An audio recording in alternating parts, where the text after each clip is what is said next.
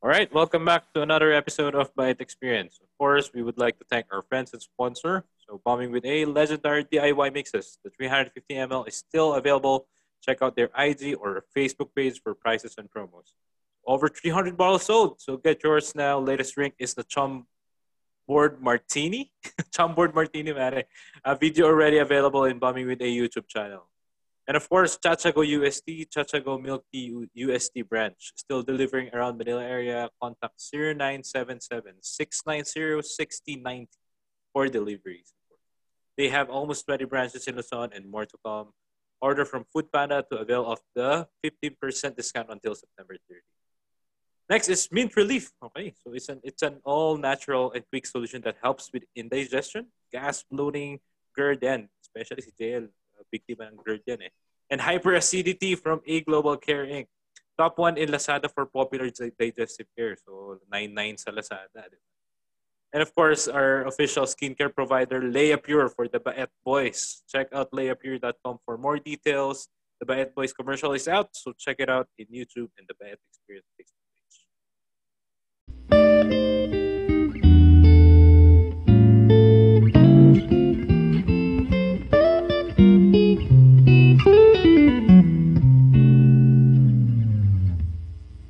Alright, welcome back boys and girls of Baet Experience. So nandito naman tayo another episode. This is episode 18. The title is Strongest in the PH.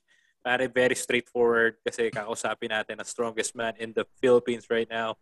So pare, introduce ko na basically pare, he competed powerlifting in the US pare. So matindi ang competition doon.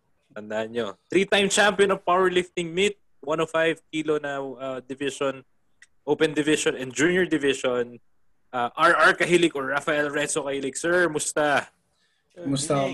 Good evening, guys. Good evening. Ano bang feeling na parang ikaw si The Mountain ng Philippines? Yung nasasabihin. Small merit lang. Pero kasi kung i-compare mo tayo sa ibang stage, diba, parang sobrang layo pa. So, pare, hindi ko dinidiscount yun, pare. In the Philippines, kaya buhatin. Pare, ang measure of, unit of measurement ng Pilipinas, ilang kaba ng bigas ang kaya mo buhatin eh. Pare, siguro, simulan ko na sa mga tanong natin. Siguro, kailan ka ba nagsimula or when did you start training for powerlifting? Powerlifting straightforward or just lifting? Oh, yeah, sure. Lifting and then how you lifting basically journey to Okay. Lifting, yung mga gym lang, bakal gym lang, paminsan-minsan lang. 12, 13 years 13 old. years old? Yeah, 12, 13 years old. Yeah, mga grade 6, ganun. Tapos, pero hindi siya tuloy-tuloy eh. May hinto ka, mga ilang buwan ka rin mga patigil, pagpagod ka sa school, ganun. Medyo nawawala na sa isip mo. That's yun. Para college, mas consistent konti. Pero nung nag-20 ako, when nag-internship ako sa States, doon, may mga nakilala ko, sabi ko, may sport na pala na itong ginagawa ko dati pa. Para, buhat ako ng buhat, meron palang competition maliban sa bodybuilding. Yun. Meron pala ganun. So yun, doon ako na to 2016. So I was 20 years old that time. So that was in the US, pare. Doon ka pa talaga nag-start. So, any previous sport ba before mo na-realize na yun talaga yung sport mo na gusto mong punta? Yeah. So pinakaunang sport, airsoft, high school, just medyo naging basketball at the end. Then after basketball, naging American football dito sa Pilipinas. Oh, nice. Talaga? May presence tayo dito. Okay, pare, baka may... Sa ano yata yan eh? Sa may malapit sa may Fort Bonifacio, di ba? Meron doon. Maraming Sexstar. May sa South, meron nga sa BGC, Makati, Manila, ganun. Marami. Not just Flag, Flag has much more presence in my opinion. Pero why ang dami mong sinabing sport, interesting, may basketball tayo, may football. Mm-hmm. Tapos, why powerlifting? Bakit powerlifting doon napunta yung interest mo? Okay. First of all, maganda siya outlet yung mga stress or trauma, like lahat naman na tayo. Maganda siya outlet for me. And second thing is, hindi siya consuming masyado, like, gets ba pag may araw-araw ba may football, depende sa mood mo. Hindi naman, di ba? Para tuwing nagsama-sama lang yung mga kaibigan mo kung kailan lang sila available. So lifting kasi parang you can do it on your own. And third is nakikita mo may progress na as in nabibilang mo siya. So I guess that's a good thing to measure success or fulfillment. Yun lang. And yun nga, kanya-kanyang idol din sa mga sports, di ba? Like sa basketball, nandiyan sila LeBron James, sila Michael Jordan. Sa football, nandiyan sila Peyton Manning. Yes. Sa powerlifting, sino ba nag-inspire sa'yo? Tsaka sino ba idol mo dun? Wala talaga nag-inspire sa akin. Parang gusto ko lang siya gawin. Like, siguro may idol na yan kasi parang wow, they're so good. Kasi once na-appreciate ko na yung sport eh. Pero kasi at the first, wala naman ako alam. So all I know is I'm putting my own effort into it. Just be myself. And I have got no background on what's my environment is. Ganun. Pero still, wala talaga akong inspiration nung una. Pero ngayon may mga idols na, may mga world champions, Russell Orhee, Sean Noriega, John Hack, Calgary. Yes, Calgary. People like those. So yun. Then medyo, nung tumagal na ako, nagkaroon ng idea. Ganun. So recent lang talaga, pare. Pero nung mga 4 years ago na nagsisimula ka ensayo, talagang sarili wala mo lang, lang din. gusto ko lang ako. Kasi yung mga friends ko din, nagpunta ako sa States, parang, gym, dating ako doon. Ako kasi nag-gym naman talaga ako regularly. So naghanap ako, search ako sa Google. So, okay itong gym na to. Tapos, buhat ako. Tapos may nakita ko ron, parang Chinese na itsura. Tapos nag-ano siya, nag-cleans. Siyempre pag nakakita ka ng clean, tsaka nasabi mo, wow, ang ganda ng technique nito, diba? Parang, clean and jerk. Gusto ko magpaturo sa ganito. Tapos yan, parang nag-usap kami. Parang nagpa-depth check ako ng squad ko kahit medyo mataas pa nun. So parang yun, sabi, nagkausap ko siya. Tapos nalaman ko, Pilipino pala siya. Akala ko Chinese. Pilipino din pala siya. Parang lumaki lang siya ron sa US. Parang mga kasi siyang Chinese. Late niya, tapos parang manipis yung buhok, tapos nakasalamin. So I was like, this guy Chinese or what? Tapos yun. And then, naging roommates kami, naging mga kasama niya rin, lahat ng fitness. So doon ako na-influence mag-powerlifting. Dahil sa environment din. Doon ako na-introduced, basically. Just because I trusted a stranger sa gym. Sumama ako sa kanya, nakitira ako sa mga barkada niya. So yun, yun yung nag-plummet sa akin. Magandang story yun, pre. Dating nakakaspot mo lang sa gym, ngayon ka-roommate mo na. Nag-roommate ko. Tapos ngayon, siya coach ko. Filipino. Talaga, coach. Pinoy ba? Yeah. Coach ko na ngayon. Dati hindi ko siya coach nung nando pa ako. Nung pagka-uwi ko lang, lumapit ako sa akin. Kaya mo naman nakatagal na laman na Pilipino pala siya pag uwi nila. Hindi naman. After a week, gano'n. Yeah, sa Jollibee. Masaya pala to. So we're talking about anime or Japanese kanina. Mahilig din siya manood ng anime. So, patry kami. Anime, buhat. Nag-a-align yung mga stars pag gano'n eh. That's very true, man. Pero pare, yun nga, you mentioned anime. Kasi napanood namin videos mo, bro. Pare, sumisigaw ka ng ng mga banzai. Pare, hindi ko lang kung ano yung terms na yun eh. Pero usually kasi, di ba, pagka powerlifting, o basically lifting lang, para i-hype yung sarili, pre, sasabihin mo, lightweight, kayang-kaya ko to, lightweight lang no, di ba? Pero lang, di ba, usually. Pero sa'yo, pare, kakaiba eh. Pero pare, gusto ko i-try yan, baka gumaan sakali yung deadlifts ko bukas. Gusto ka. Can you tell us more about that, bro? Wala lang. Ang hilig ko lang kasi, yung kapatid, like I said, there's this previous podcast where I said na yung kapatid ko kasi medyo inclined sa Japanese culture and anime and stuff. So, sometimes, nung bata pa kami, magkasama kami sa bahay, magsasalita naman siya ng Japanese, and then kumakanta ng Japanese, until she learned na nung tumagal. Tapos ako nanonood lang anime. So medyo nagigets ko pag nakukumpara ko yung mga words. So yun. So na-adapt ko yun. Tapos parang yung mga emotions ng mga anime characters mas na-feel ko. Ramdam ko yung gigil nila. Parang ganun. Pare, parang may fight scene ng anime pagka ganun eh. Pagka nakikita ko nagpupuan. Pag nasa competition ka pa, mas malupit. Kasi lahat nakikita mo. Lahat hindi magpapansinan. Seryoso, man. Kanya-kanyang strategy ba sa sa competition? Kanya-kanyang Pag nasa platform, yes. Pag siguro mga training season, off-season, friends kayo. Pero pag nasa platform na, usually, everyone, di naman galit in the zone. They have their own. In the zone. Yeah. Kung di sila galit, they have their own personality. Wired in, pare. Wired in. Yo. Huwag lang kayo magsabay ng anime, baka biglang maglaban talaga kayo. Pareho din, ano? Ginagaya yung routine mo, no? Bigla kayo routine, umaapoy. pare. May chakra na eh. Oo, pare. Diba? 3-time champion ba naman, di ba? Sino? Oh, man, di ba? Solid. Pero siguro let's move forward on the current state. Musta ba yung training routine mo ngayon? Siyempre, pare, ECQ, continuous pa rin ba? Or musta ba? So, ngayon sa training ko ngayong ECQ, medyo bihira ako mag-train. Every weekend na lang ako nakaka-train. Kasi parang sobrang binangon ko yung sarili ko sa work. So, mas focus ko. I mean, wala rin, tinanggap ko na rin naman walang competition this year. So, might as well, lay back muna kahit konti. Just maintain that strength. Ganon. So, it's not really a priority at the moment. But I'm still following the program every time. So, any training routine that you follow or si coach ba nagbigay sa ng routine? Or yung program, for sure, coach. For sure, coach.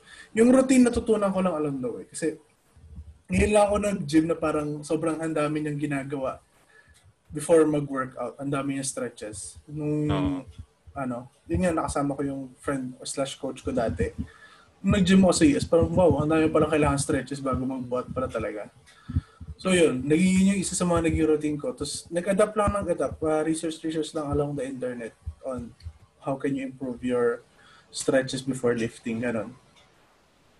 So yun. Kailangan ko yata matutunan yung mga stretches na yun. Oo, isa rin malaking big bagay yung promise. Huwag yung kahit kailan mamalitin yan. Lalo na mobility, gano'n. Yun.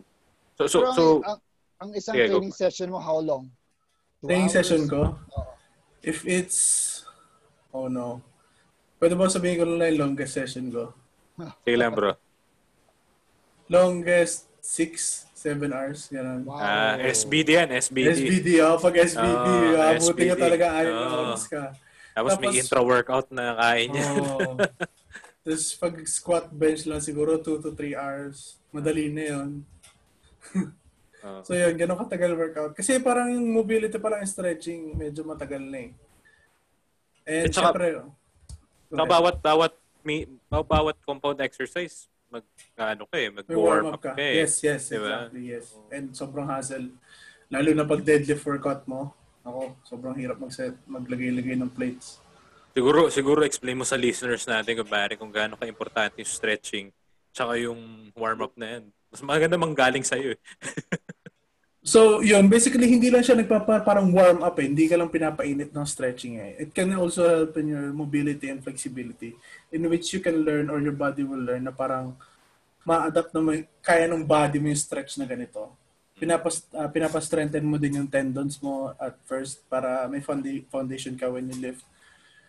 So, yun yung nagagawa ng stretching for me. And mas sin-help niya yung buhat mo. Like I said kanina, you will learn new abilities on mas maraming muscles magagamit mo kasi marami na yung may strengthen na na-flex mo ng muscle. So, mas makaka-help yun on helping you the lift. Yun, sa mga movements, no? Lalo sa mga depth ng squat, di ba? Yes, exactly. Tama ba yung squat importante mo? Importante yun. May mga makikita ka sa gym, akala mo squat, tuhod yung wino-workout. Tuhod lang yung nagbe-bend eh. Parang tumatalon lang eh. Anyway, siguro pare, ask ko lang, ano ba yung, pare, ito, numbers game. Mga current PR mo, pare, nakita ko sa videos mo sa Instagram mo, pare, may na-hit kang PR sa squat eh. Ano bang current PR mo? And, sige.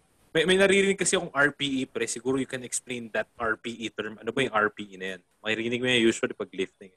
So, RPE is rate of perceived exertion and yung stress na pinapakita mo stress na pinapakita ng body mo during the lift.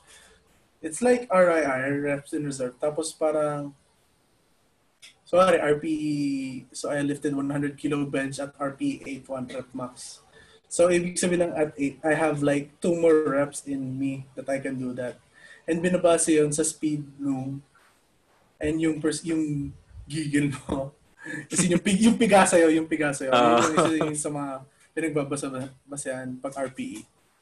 So yun, with that, doon na measure ngayon ng mga bagong lifters yung programs. Parang, syempre, test nila lahat to. RPE at 10. Tapos by RPE at 10. So, at 80% mo, siguro kaya mo 2 reps yun or 3 reps. Hanggang sa ma-devise na yung program for you na kasi lahat naman ng tao di pare-parehas yung kaya ng katawan sa stress eh. Correct. So, nag-a-adjust yung program depende sa tao din. And yung sa PR niya. And para hindi ka rin ma-injured lagi. Hindi ka pwede lagi mag-RPE 10 every time you go to the gym. Basically, going hard. Okay. Kasi ang bodybuilder naman masasabi mo, they go hard, pero kasi isolation movement eh. Hindi siya compound. So, pag powerlifter and mag-RPE 10 ka lagi, sure, irado basag yung katawan mo agad. Buong core, no? That's why minsan, pag off-season, at 6 lang lagi by like 7 to 8 reps. Yung alam mo kaya ng katawan mo. Pa-condition lang, kumbaga. Exactly. And hypertrophy. Pinapag-growth mo din yung muscles. Ayun, hypertrophy. Yeah. So ang training talaga, hindi ka sumasagad ng PR para do sa competition. Ang training lang is basically ma-reach mo yung madali na yung RP8, for example. Para pababa kasi na pababa yun eh. Pag nasa program ka, 6, 7. Tapos as long as the program is going, pababa yung tumataas yung RPE mo pero yung volume mo mababa na ng pababa. So, kasi parang calibrating ka on your peaking. Ganun. Yun yung isa sa mga pinaka-stressful week pag magka-compete ka sa powerlifting. Like 1 week before, lahat tinitira mo RPE 9 at single. Oh my God. So anong PR mo ngayon sa squat, sa SBD basically? So 1 rep max. Ako kasi, yung training mo to ko, parang hindi ako mag-1 rep max madalas. Nag-PR ako sa reps. Mas okay sa akin. So, sa PR ko sa squat for 1 rep max 320, 705 pounds. Tapos sa bench 170 kilos, so 375 pounds or 365. And sa deadlift 340, which is 750 pounds for deadlift. Kayang-kaya na tayong tatlo buhati ni Parang kaming tatlo na yun ah. Essentially, that's what he's saying, man. Yun ba, natin. Pero feeling ko tayong tatlo kaya niya pa i-3x5 eh. Oo. Feeling ko di pa pagkapawisan to. Solid man, solid numbers yun. Strongest man in the PH nga, man. And it's still, tingnan mo naman, pare, is consistency with work, pare. Kung makikita mo yung videos, di ba? Kahit off-season, still on that level of consistency and discipline. Siguro, pare, let's move forward to one of our, another segment nung Mythbusters or Baet Buster as we call it here. So basically, these are some common fallacies or common, misbeliefs ng mga Pilipino about lifting. Urban legends, ika nga. Yeah, urban legends, ika nga. So, si Carlos, sisimulan na yan. So, totoo ba, is weightlifting bad for your bird? Or bad for, bad for your bone? Ano yung bird? No. Ano dun eh. Normally, pagka weightlifting, yung talaga yung sinasabi. Pero pare, common saying na matatanda yan, pre. Huwag ka magbubuhat na mabigat para hindi lumiit yung ano mo. Baka kasi sa bedlog nila kinukuha nila yung lakas nila. Bakit kasi? Hindi naman dun eh. Hindi naman nakakuha yung lakas sa balls mo eh. Sa muscles mo. Sa muscles mo. Hindi ko alam kung bakit nangyayari sa kanila yun. Oo nga, pre. Kasi lalaki ka daw, so sa balls mo magagalit. Sa balls. Ayan, pare, busted na yan. Grabe yun, ha? Ikaw, Jel. Meron akong ibabas. So, totoo ba na pag-usapan natin sa mga matatanda people, yung sa mga balls belief nila. Totoo ba is powerlifting only for younger aged people? Pag tumatanda ba, mahirap pa siya? Paano ba? No, I dare say that because everything can be achieved due to progressive overload. It's like, pwede siya mag-start na like, may mga bodybuilder na start at 45 years of age na babae and which they are prone to parang arthritis and all that. Nag-start sila and there's this woman na parang 70 years old na, nag-competition pa. Like, wow.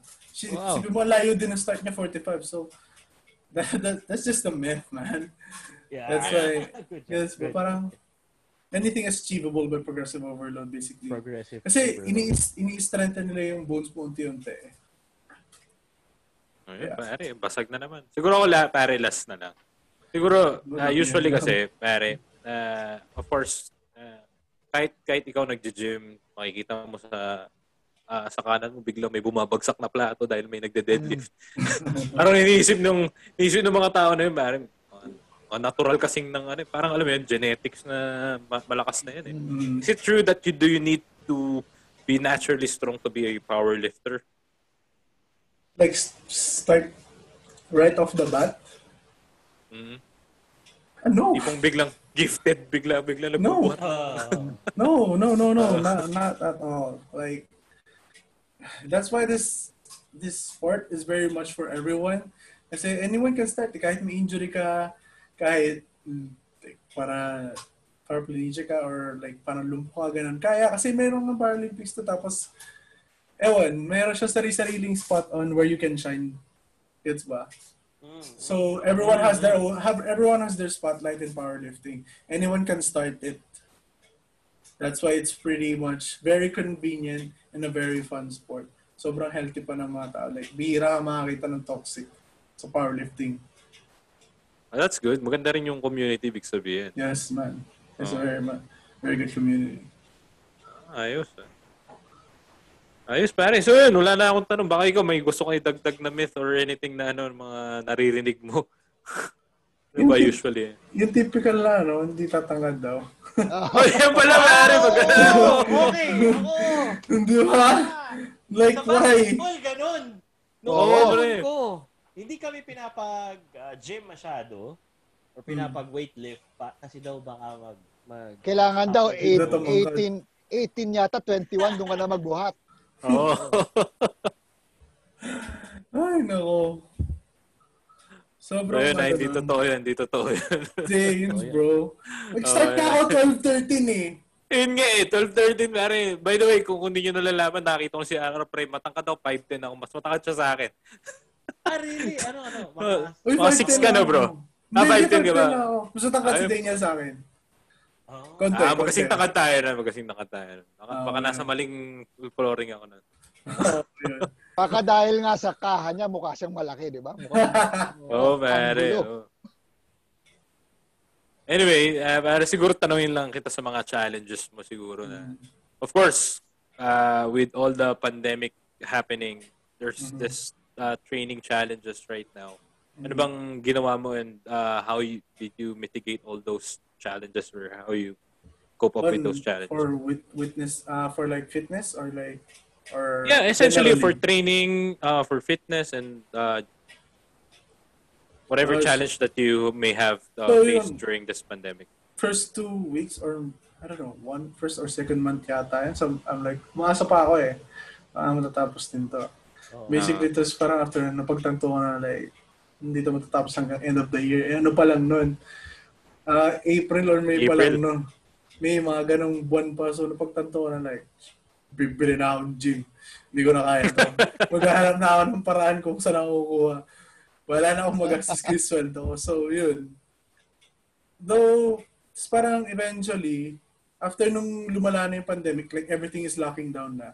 Kasi nung una, chill-chill pa, pwede pa lang ba si iba eh. Tapos pero nag-lockdown na, di ba? Parang almost all countries parang nahirapan, lahat ng companies nahirapan. So, ako eventually, nawalan akong trabaho for a month. So yun, parang nag-focus na lang ako sa buhat muna at that time. But eventually, so far, puti naman, dumating yung opportunity ulit na magka-work ulit ako. So yun, after just a month. So yun, pero ngayon, ang priority ko ngayon, work lang talaga muna. So yung training, sungkit-sungkit na lang, paminsan-minsan when I'm available, when I feel better and complete yung sleep. Yeah. So how often do you train? Usually yung program ko 4 times a week. So isipin mo. Minsan sa isang linggo, 1 or 2 beses lang ako nagte-training. No. So work from home naman yan? Work from home, yes. Luckily, yes. Pare, that's good. Please, nakahanap ka kagad ng work after. Yes, man. Solid. So I won't ask you about any future competitions na pare. Of course, I doubt na magkakaroon ng competition in the next few months or in the next of course the year. Feeling ko late next year na yan or ano. Pero pare, meron ka bang advice for people who want to venture in powerlifting? Parang starter pack pare, kung bibigyan mo sila starter pack. words kayo. Ano yun? Carter Pop.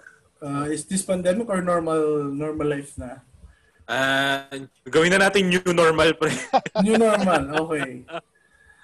So ngayon, be consistent lang muna sa home workouts nyo kasi like I said, mas delix na rin lumabas ng gym. Lalo na if you guys have like a senior citizen at home or like a baby or something or minor. Mas mabuti na stay safe muna tayo, tsaka muna tayo mag-training.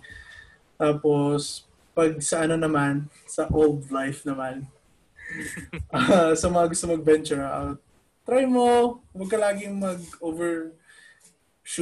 Overshoot is basically yung mga RPE 10. Yun na yung sagad-sagad. So, don't do that all the time. Always do your stretch. Tapos, huwag kang magka-cut habang nagpapa-strength program ka. Kasi Meaning sa diet, no, pre? Sa diet yan. Huwag kang magka-cut. So, pick your Eat your poison. carbs. Ano bang gusto mo? Magpalakas at kumain or mag-diet at gumanda katawan? So, yun. Pero if meron kang napakagaling na coach na kayang pagsabayin yun, well, props to you. Oo nga. May mga ganun, pero hindi ako sure magaling sa nutrition kasi so props to them. Na kaya nilang pagsabayin. Magic gimmick yan, pre. Magic gimmick. Yeah. Sabi mo, be consistent with your home workouts. Pero ikaw ba, are you in favor? Kasi ngayon, di ba, nagano na tayo, GCQ. Are you in favor na mag-reopen yung mga gyms? No. Kasi parang ang daming No. Mali pa rin eh. Gets naman, di ba? Parang, why would you risk just for that when you can do it at home? When wala rin naman competitions. Well, siguro recreationally, I don't know if people are gonna go just to lift. Pero, personal talaga yung honest opinion, no muna. Kasi sobrang daming tao dun sa gym, tapos pares kayo ng hawak-hawakan, gano'n. Yeah. Gets ba? Oo, risky nga naman. Risky naman talaga. Balik mo, lagi mo sa sali. Balik. Oo. Yung ref muna, tsaka maglipat-lipat ka muna ng furnitures para lifting. Oo. Pero ikaw, feng shui ka muna sa bahay. di ba ikaw, Tama yan. nagkaroon ka ng opportunity mag-train sa US, nagkaroon ka ng chance mag-train dito sa Philippines. Alam mo naman dito sa atin, ang daming so-called na tinatawag na bakal gym. So ikaw ba, are you open to train sa mga ganon? O baka nakapag-train ka na sa ganon? Napag-train ako. Doon ako nag-train dati. Tapos, nung pagbalik ko, nag-train din ako sa bakal gym. Iba kasi equipment eh. Iba yung equipment eh. Kasi yung bakal nila parang sobrang nipis. Kasi yung plates nila liliit. So parang deficit lang ng binubuhat mo, gano'n. Pero, yeah. I mean, come on. Alam naman natin na parang maganda facilities sa US talaga. Yung expensive na gym dito sa atin, parang normal lang sa kanila. Ang sobrang dami pang gamit. And their pricing is usually like $30 to $50 lang. Yeah. Almost the same as ours lang yan. Parang Oo nga eh. 1.5 and 2.5 lang. Eh, magkano sa... Okay, ayoko na magsalita. yung laging bukas, yun, umabot ng 2.5 to 1.8 gawin nandun. So, parang almost yun lang, di ba? Kasi nasubukan, malamang kayo nasubukan nyo na rin magbuhat sa bakal gym eh. Ako, pag natapos magbuhat sa bakal, ramdam na ramdam ko, kailangan ko na talagang maligo eh. Oo, puta. May extra lagkit. Hindi ako pwedeng mag-extra errand pagkatapos nun eh. Yung ngayon kasi pwedeng okay, nagmamadali ako, daan muna ako normal. Pwede kahit walang paligo, palit t-shirt lang eh. Palit-palit ka na lang. Tama naman. Na lang, palit-palit lang ng tuwalya. At saka usually may shower na maganda, di ba? Parang lang yan, parang si JL, di ba, naglalaro tayo sa Ronak, pagkatapos nun, parang okay, pwede na mag-t-shirt, daan ng Green Hills eh. Pag naglaro ka sa semento, parang hindi pwede pre, uwi muna ako, ligo muna ako. Bilo muna ako ice tubig. Actually, nagbubukas na rin sila ngayon, pre. May mga nakikita na ako around the area eh. Nagbubukas na rin kahit mga bakal gym eh. Yun nga sabi ko eh, nadaanan ko along dito na sa E. Rodriguez. Pero kasi nagulat ako dun sa numbers na sinabi mo kanina, yung binubuhat mo eh. Knock on wood, hindi naman mangyari, hindi pa nangyayari. Pero in terms of injury, may naramdaman ka na ba? Medyo... Oo, dami na. Like every sport naman eh. We have to consider every sport. Magkaka-injury ka, basketball, ang dami pa lang eh. Football. Diba? You just have to pick what you offer, what your Pero body has to offer. wala pa namang ano yung Merong magnetic malala. trigger. Meron. Malala. Nag-tear or pop yung hamstring ko. Ouch! Medyo, like, legit, nag-snap siya. Tapos umangat yung hamstring muscles ko. Hindi siya bumababa. Kahit Sa buhat yan, bro? Sa buhat yan? Oo, sa buhat. Uh-huh. Well, all in all, kasi kasalanan ko naman talaga. Kasi uminom ako the night before. As in, walwal talaga. Basag na basag ako. Tapos Ayun, magandang tanong. Tapos yung gamit ko, yung gamit ko, nasa kotse na. So, kaso lala, sobrang lasing ko. Nakatulog pa ako sa parking lot. Ganun ako kalasing. Nakatulog ako sa parking lot. Tapos, yung kinaumagaan, sabi ko, uwi ba ako or diretso na ako gym? Eh ako matigas ulo, dumiretso ako gym. Tapos parang ang tagal ko naghintay, siguro gabi uli ako nagbuhat uli habang naghintay ako sa gym.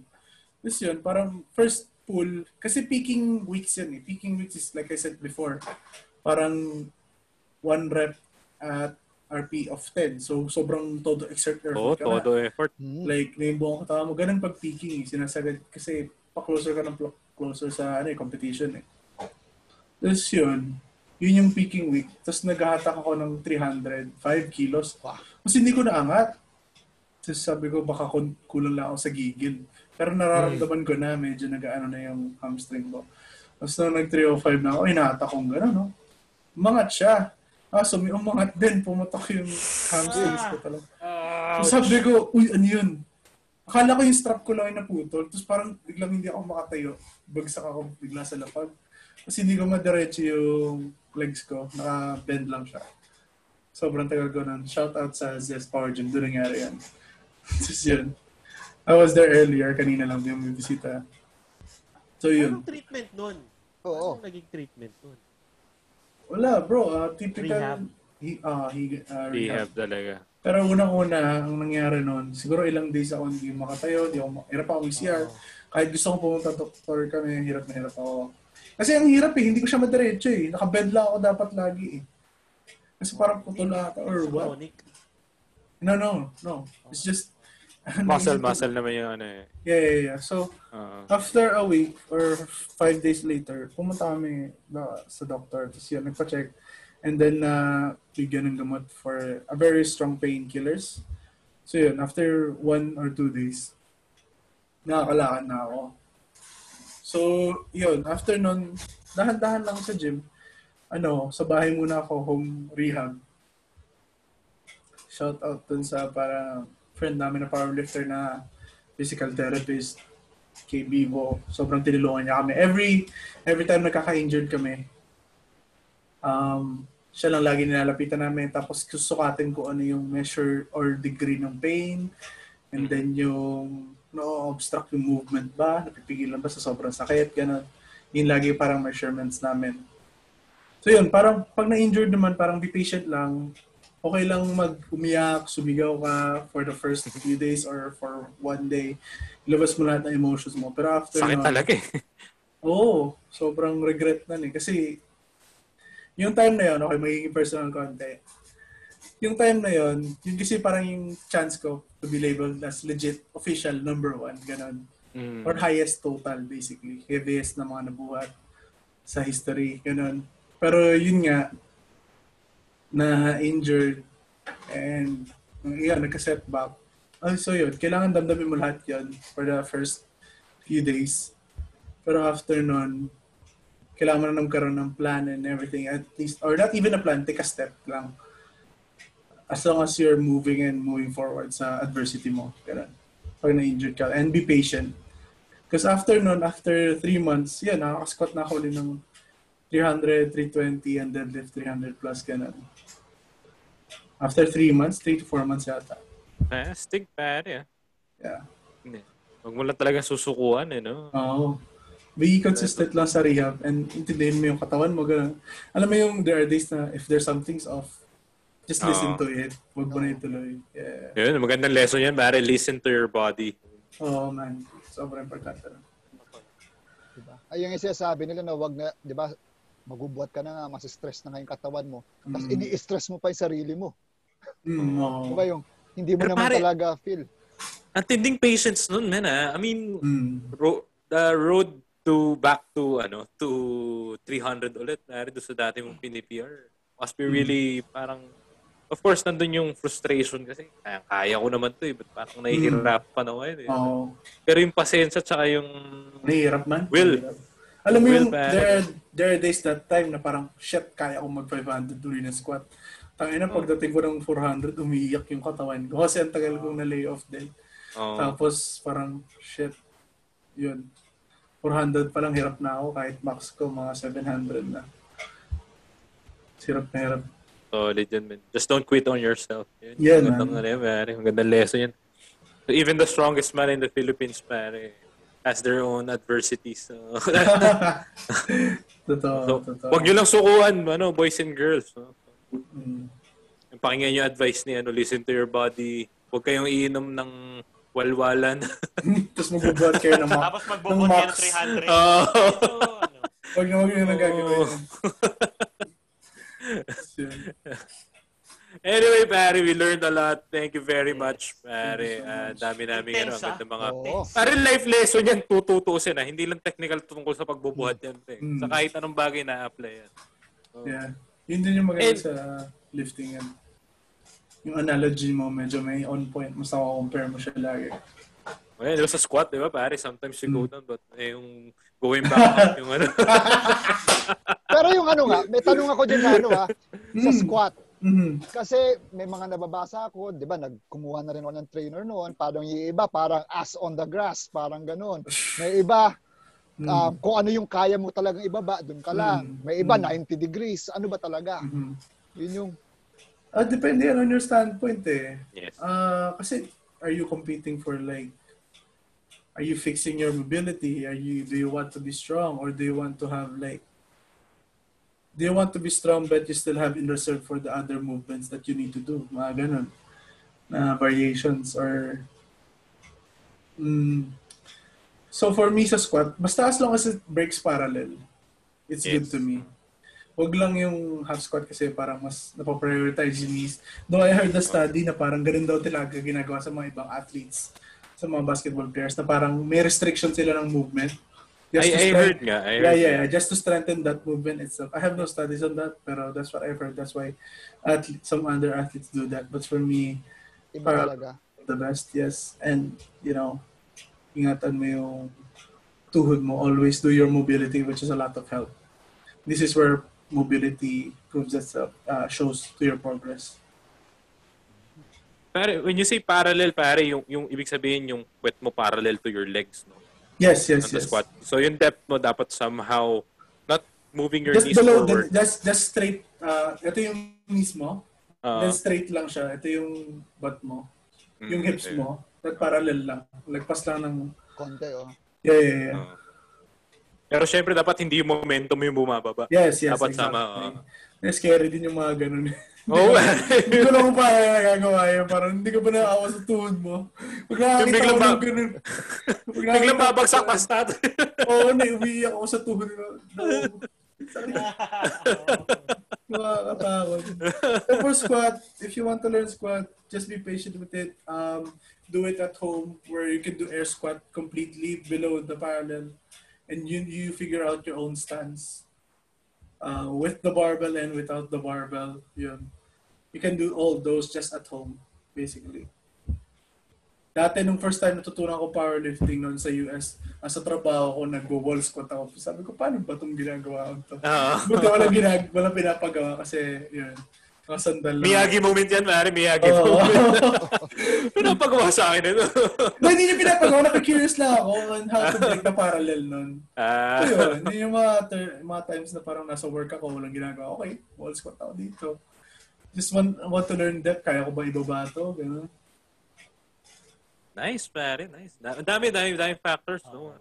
Pati yata yung haba ng legs, pre. No? Yung femur mo. Oo, yun. Nag-iiba rin yung stance based on that. See, you have to understand na lahat ng tao hindi parehas. So, that could be a good example. Kasi isipin mo, hindi magkaiba naman kayo ng body composition na long femur and short femur, diba? So, yung range of motion nyo, hindi, pwede yung mga naka-long legs, long-limbed, sumo deadlift nila, sobrang wide kasi lugi sila ron, sobra. Or better yet, mag-conventional na lang sila o papahirapan na sarili nila. Sakit sa tuhod. Ang sakit nun sobra. And yung lalo na yung hips nun, sobrang hirap. Lalo na yung hips sa sumo, sobrang hirap siya matutunan at first. So yun, you have to understand lang and accept the terms that you're given with. Yun. Ayun, pare. Solid, man. Feeling ko, pare, kung di-discuss pa namin lahat, kung i-squeeze pa namin yung utak mo ngayon, pare, abutin tayo hanggang mga alas 4 ng madaling araw. Pero, pare, thank you very much. Thank you very much. Dahil namin natutunan. Eh, sa mga gusto mag-powerlift, dito si RR to be an inspiration to you all. Hit me up. Prof. Kahilig on Instagram. Follow him on Instagram too. Yeah. By the way, baka may gusto kang i-promote or anyone that you want to give shout out to? I have no promotion, just shout out to my friends. Like, sa sport na to, kailangan ka pa rin may support system kahit pa paano, kahit isa man lang ito ginagawa. Sometimes yung iba hindi magiging dyan, that's okay. Pero yung mga nag-stick there, si Alvin, si Harvey, si Jenica, yan, si Kim. Shout out to all my friends. Si Daniel, nanood na ng laban ko, solid siya. Like, kahit sobrang tagal nung laban na yun, nanood pa rin siya. So, shout out to Daniel, Riedel. Sobrang solid kami. Kaibigan kami si Scriban. Kapatid ni Iman. Ay, utol ko yan. Yun. So, salamat. Ayos, bro. Thank you very much. Guys, don't forget to like and subscribe to the Bayat Boys Facebook page and YouTube channel. See you next week for another episode of Bayat Experience. Okay. Bye-bye. Bye. Thank you, guys.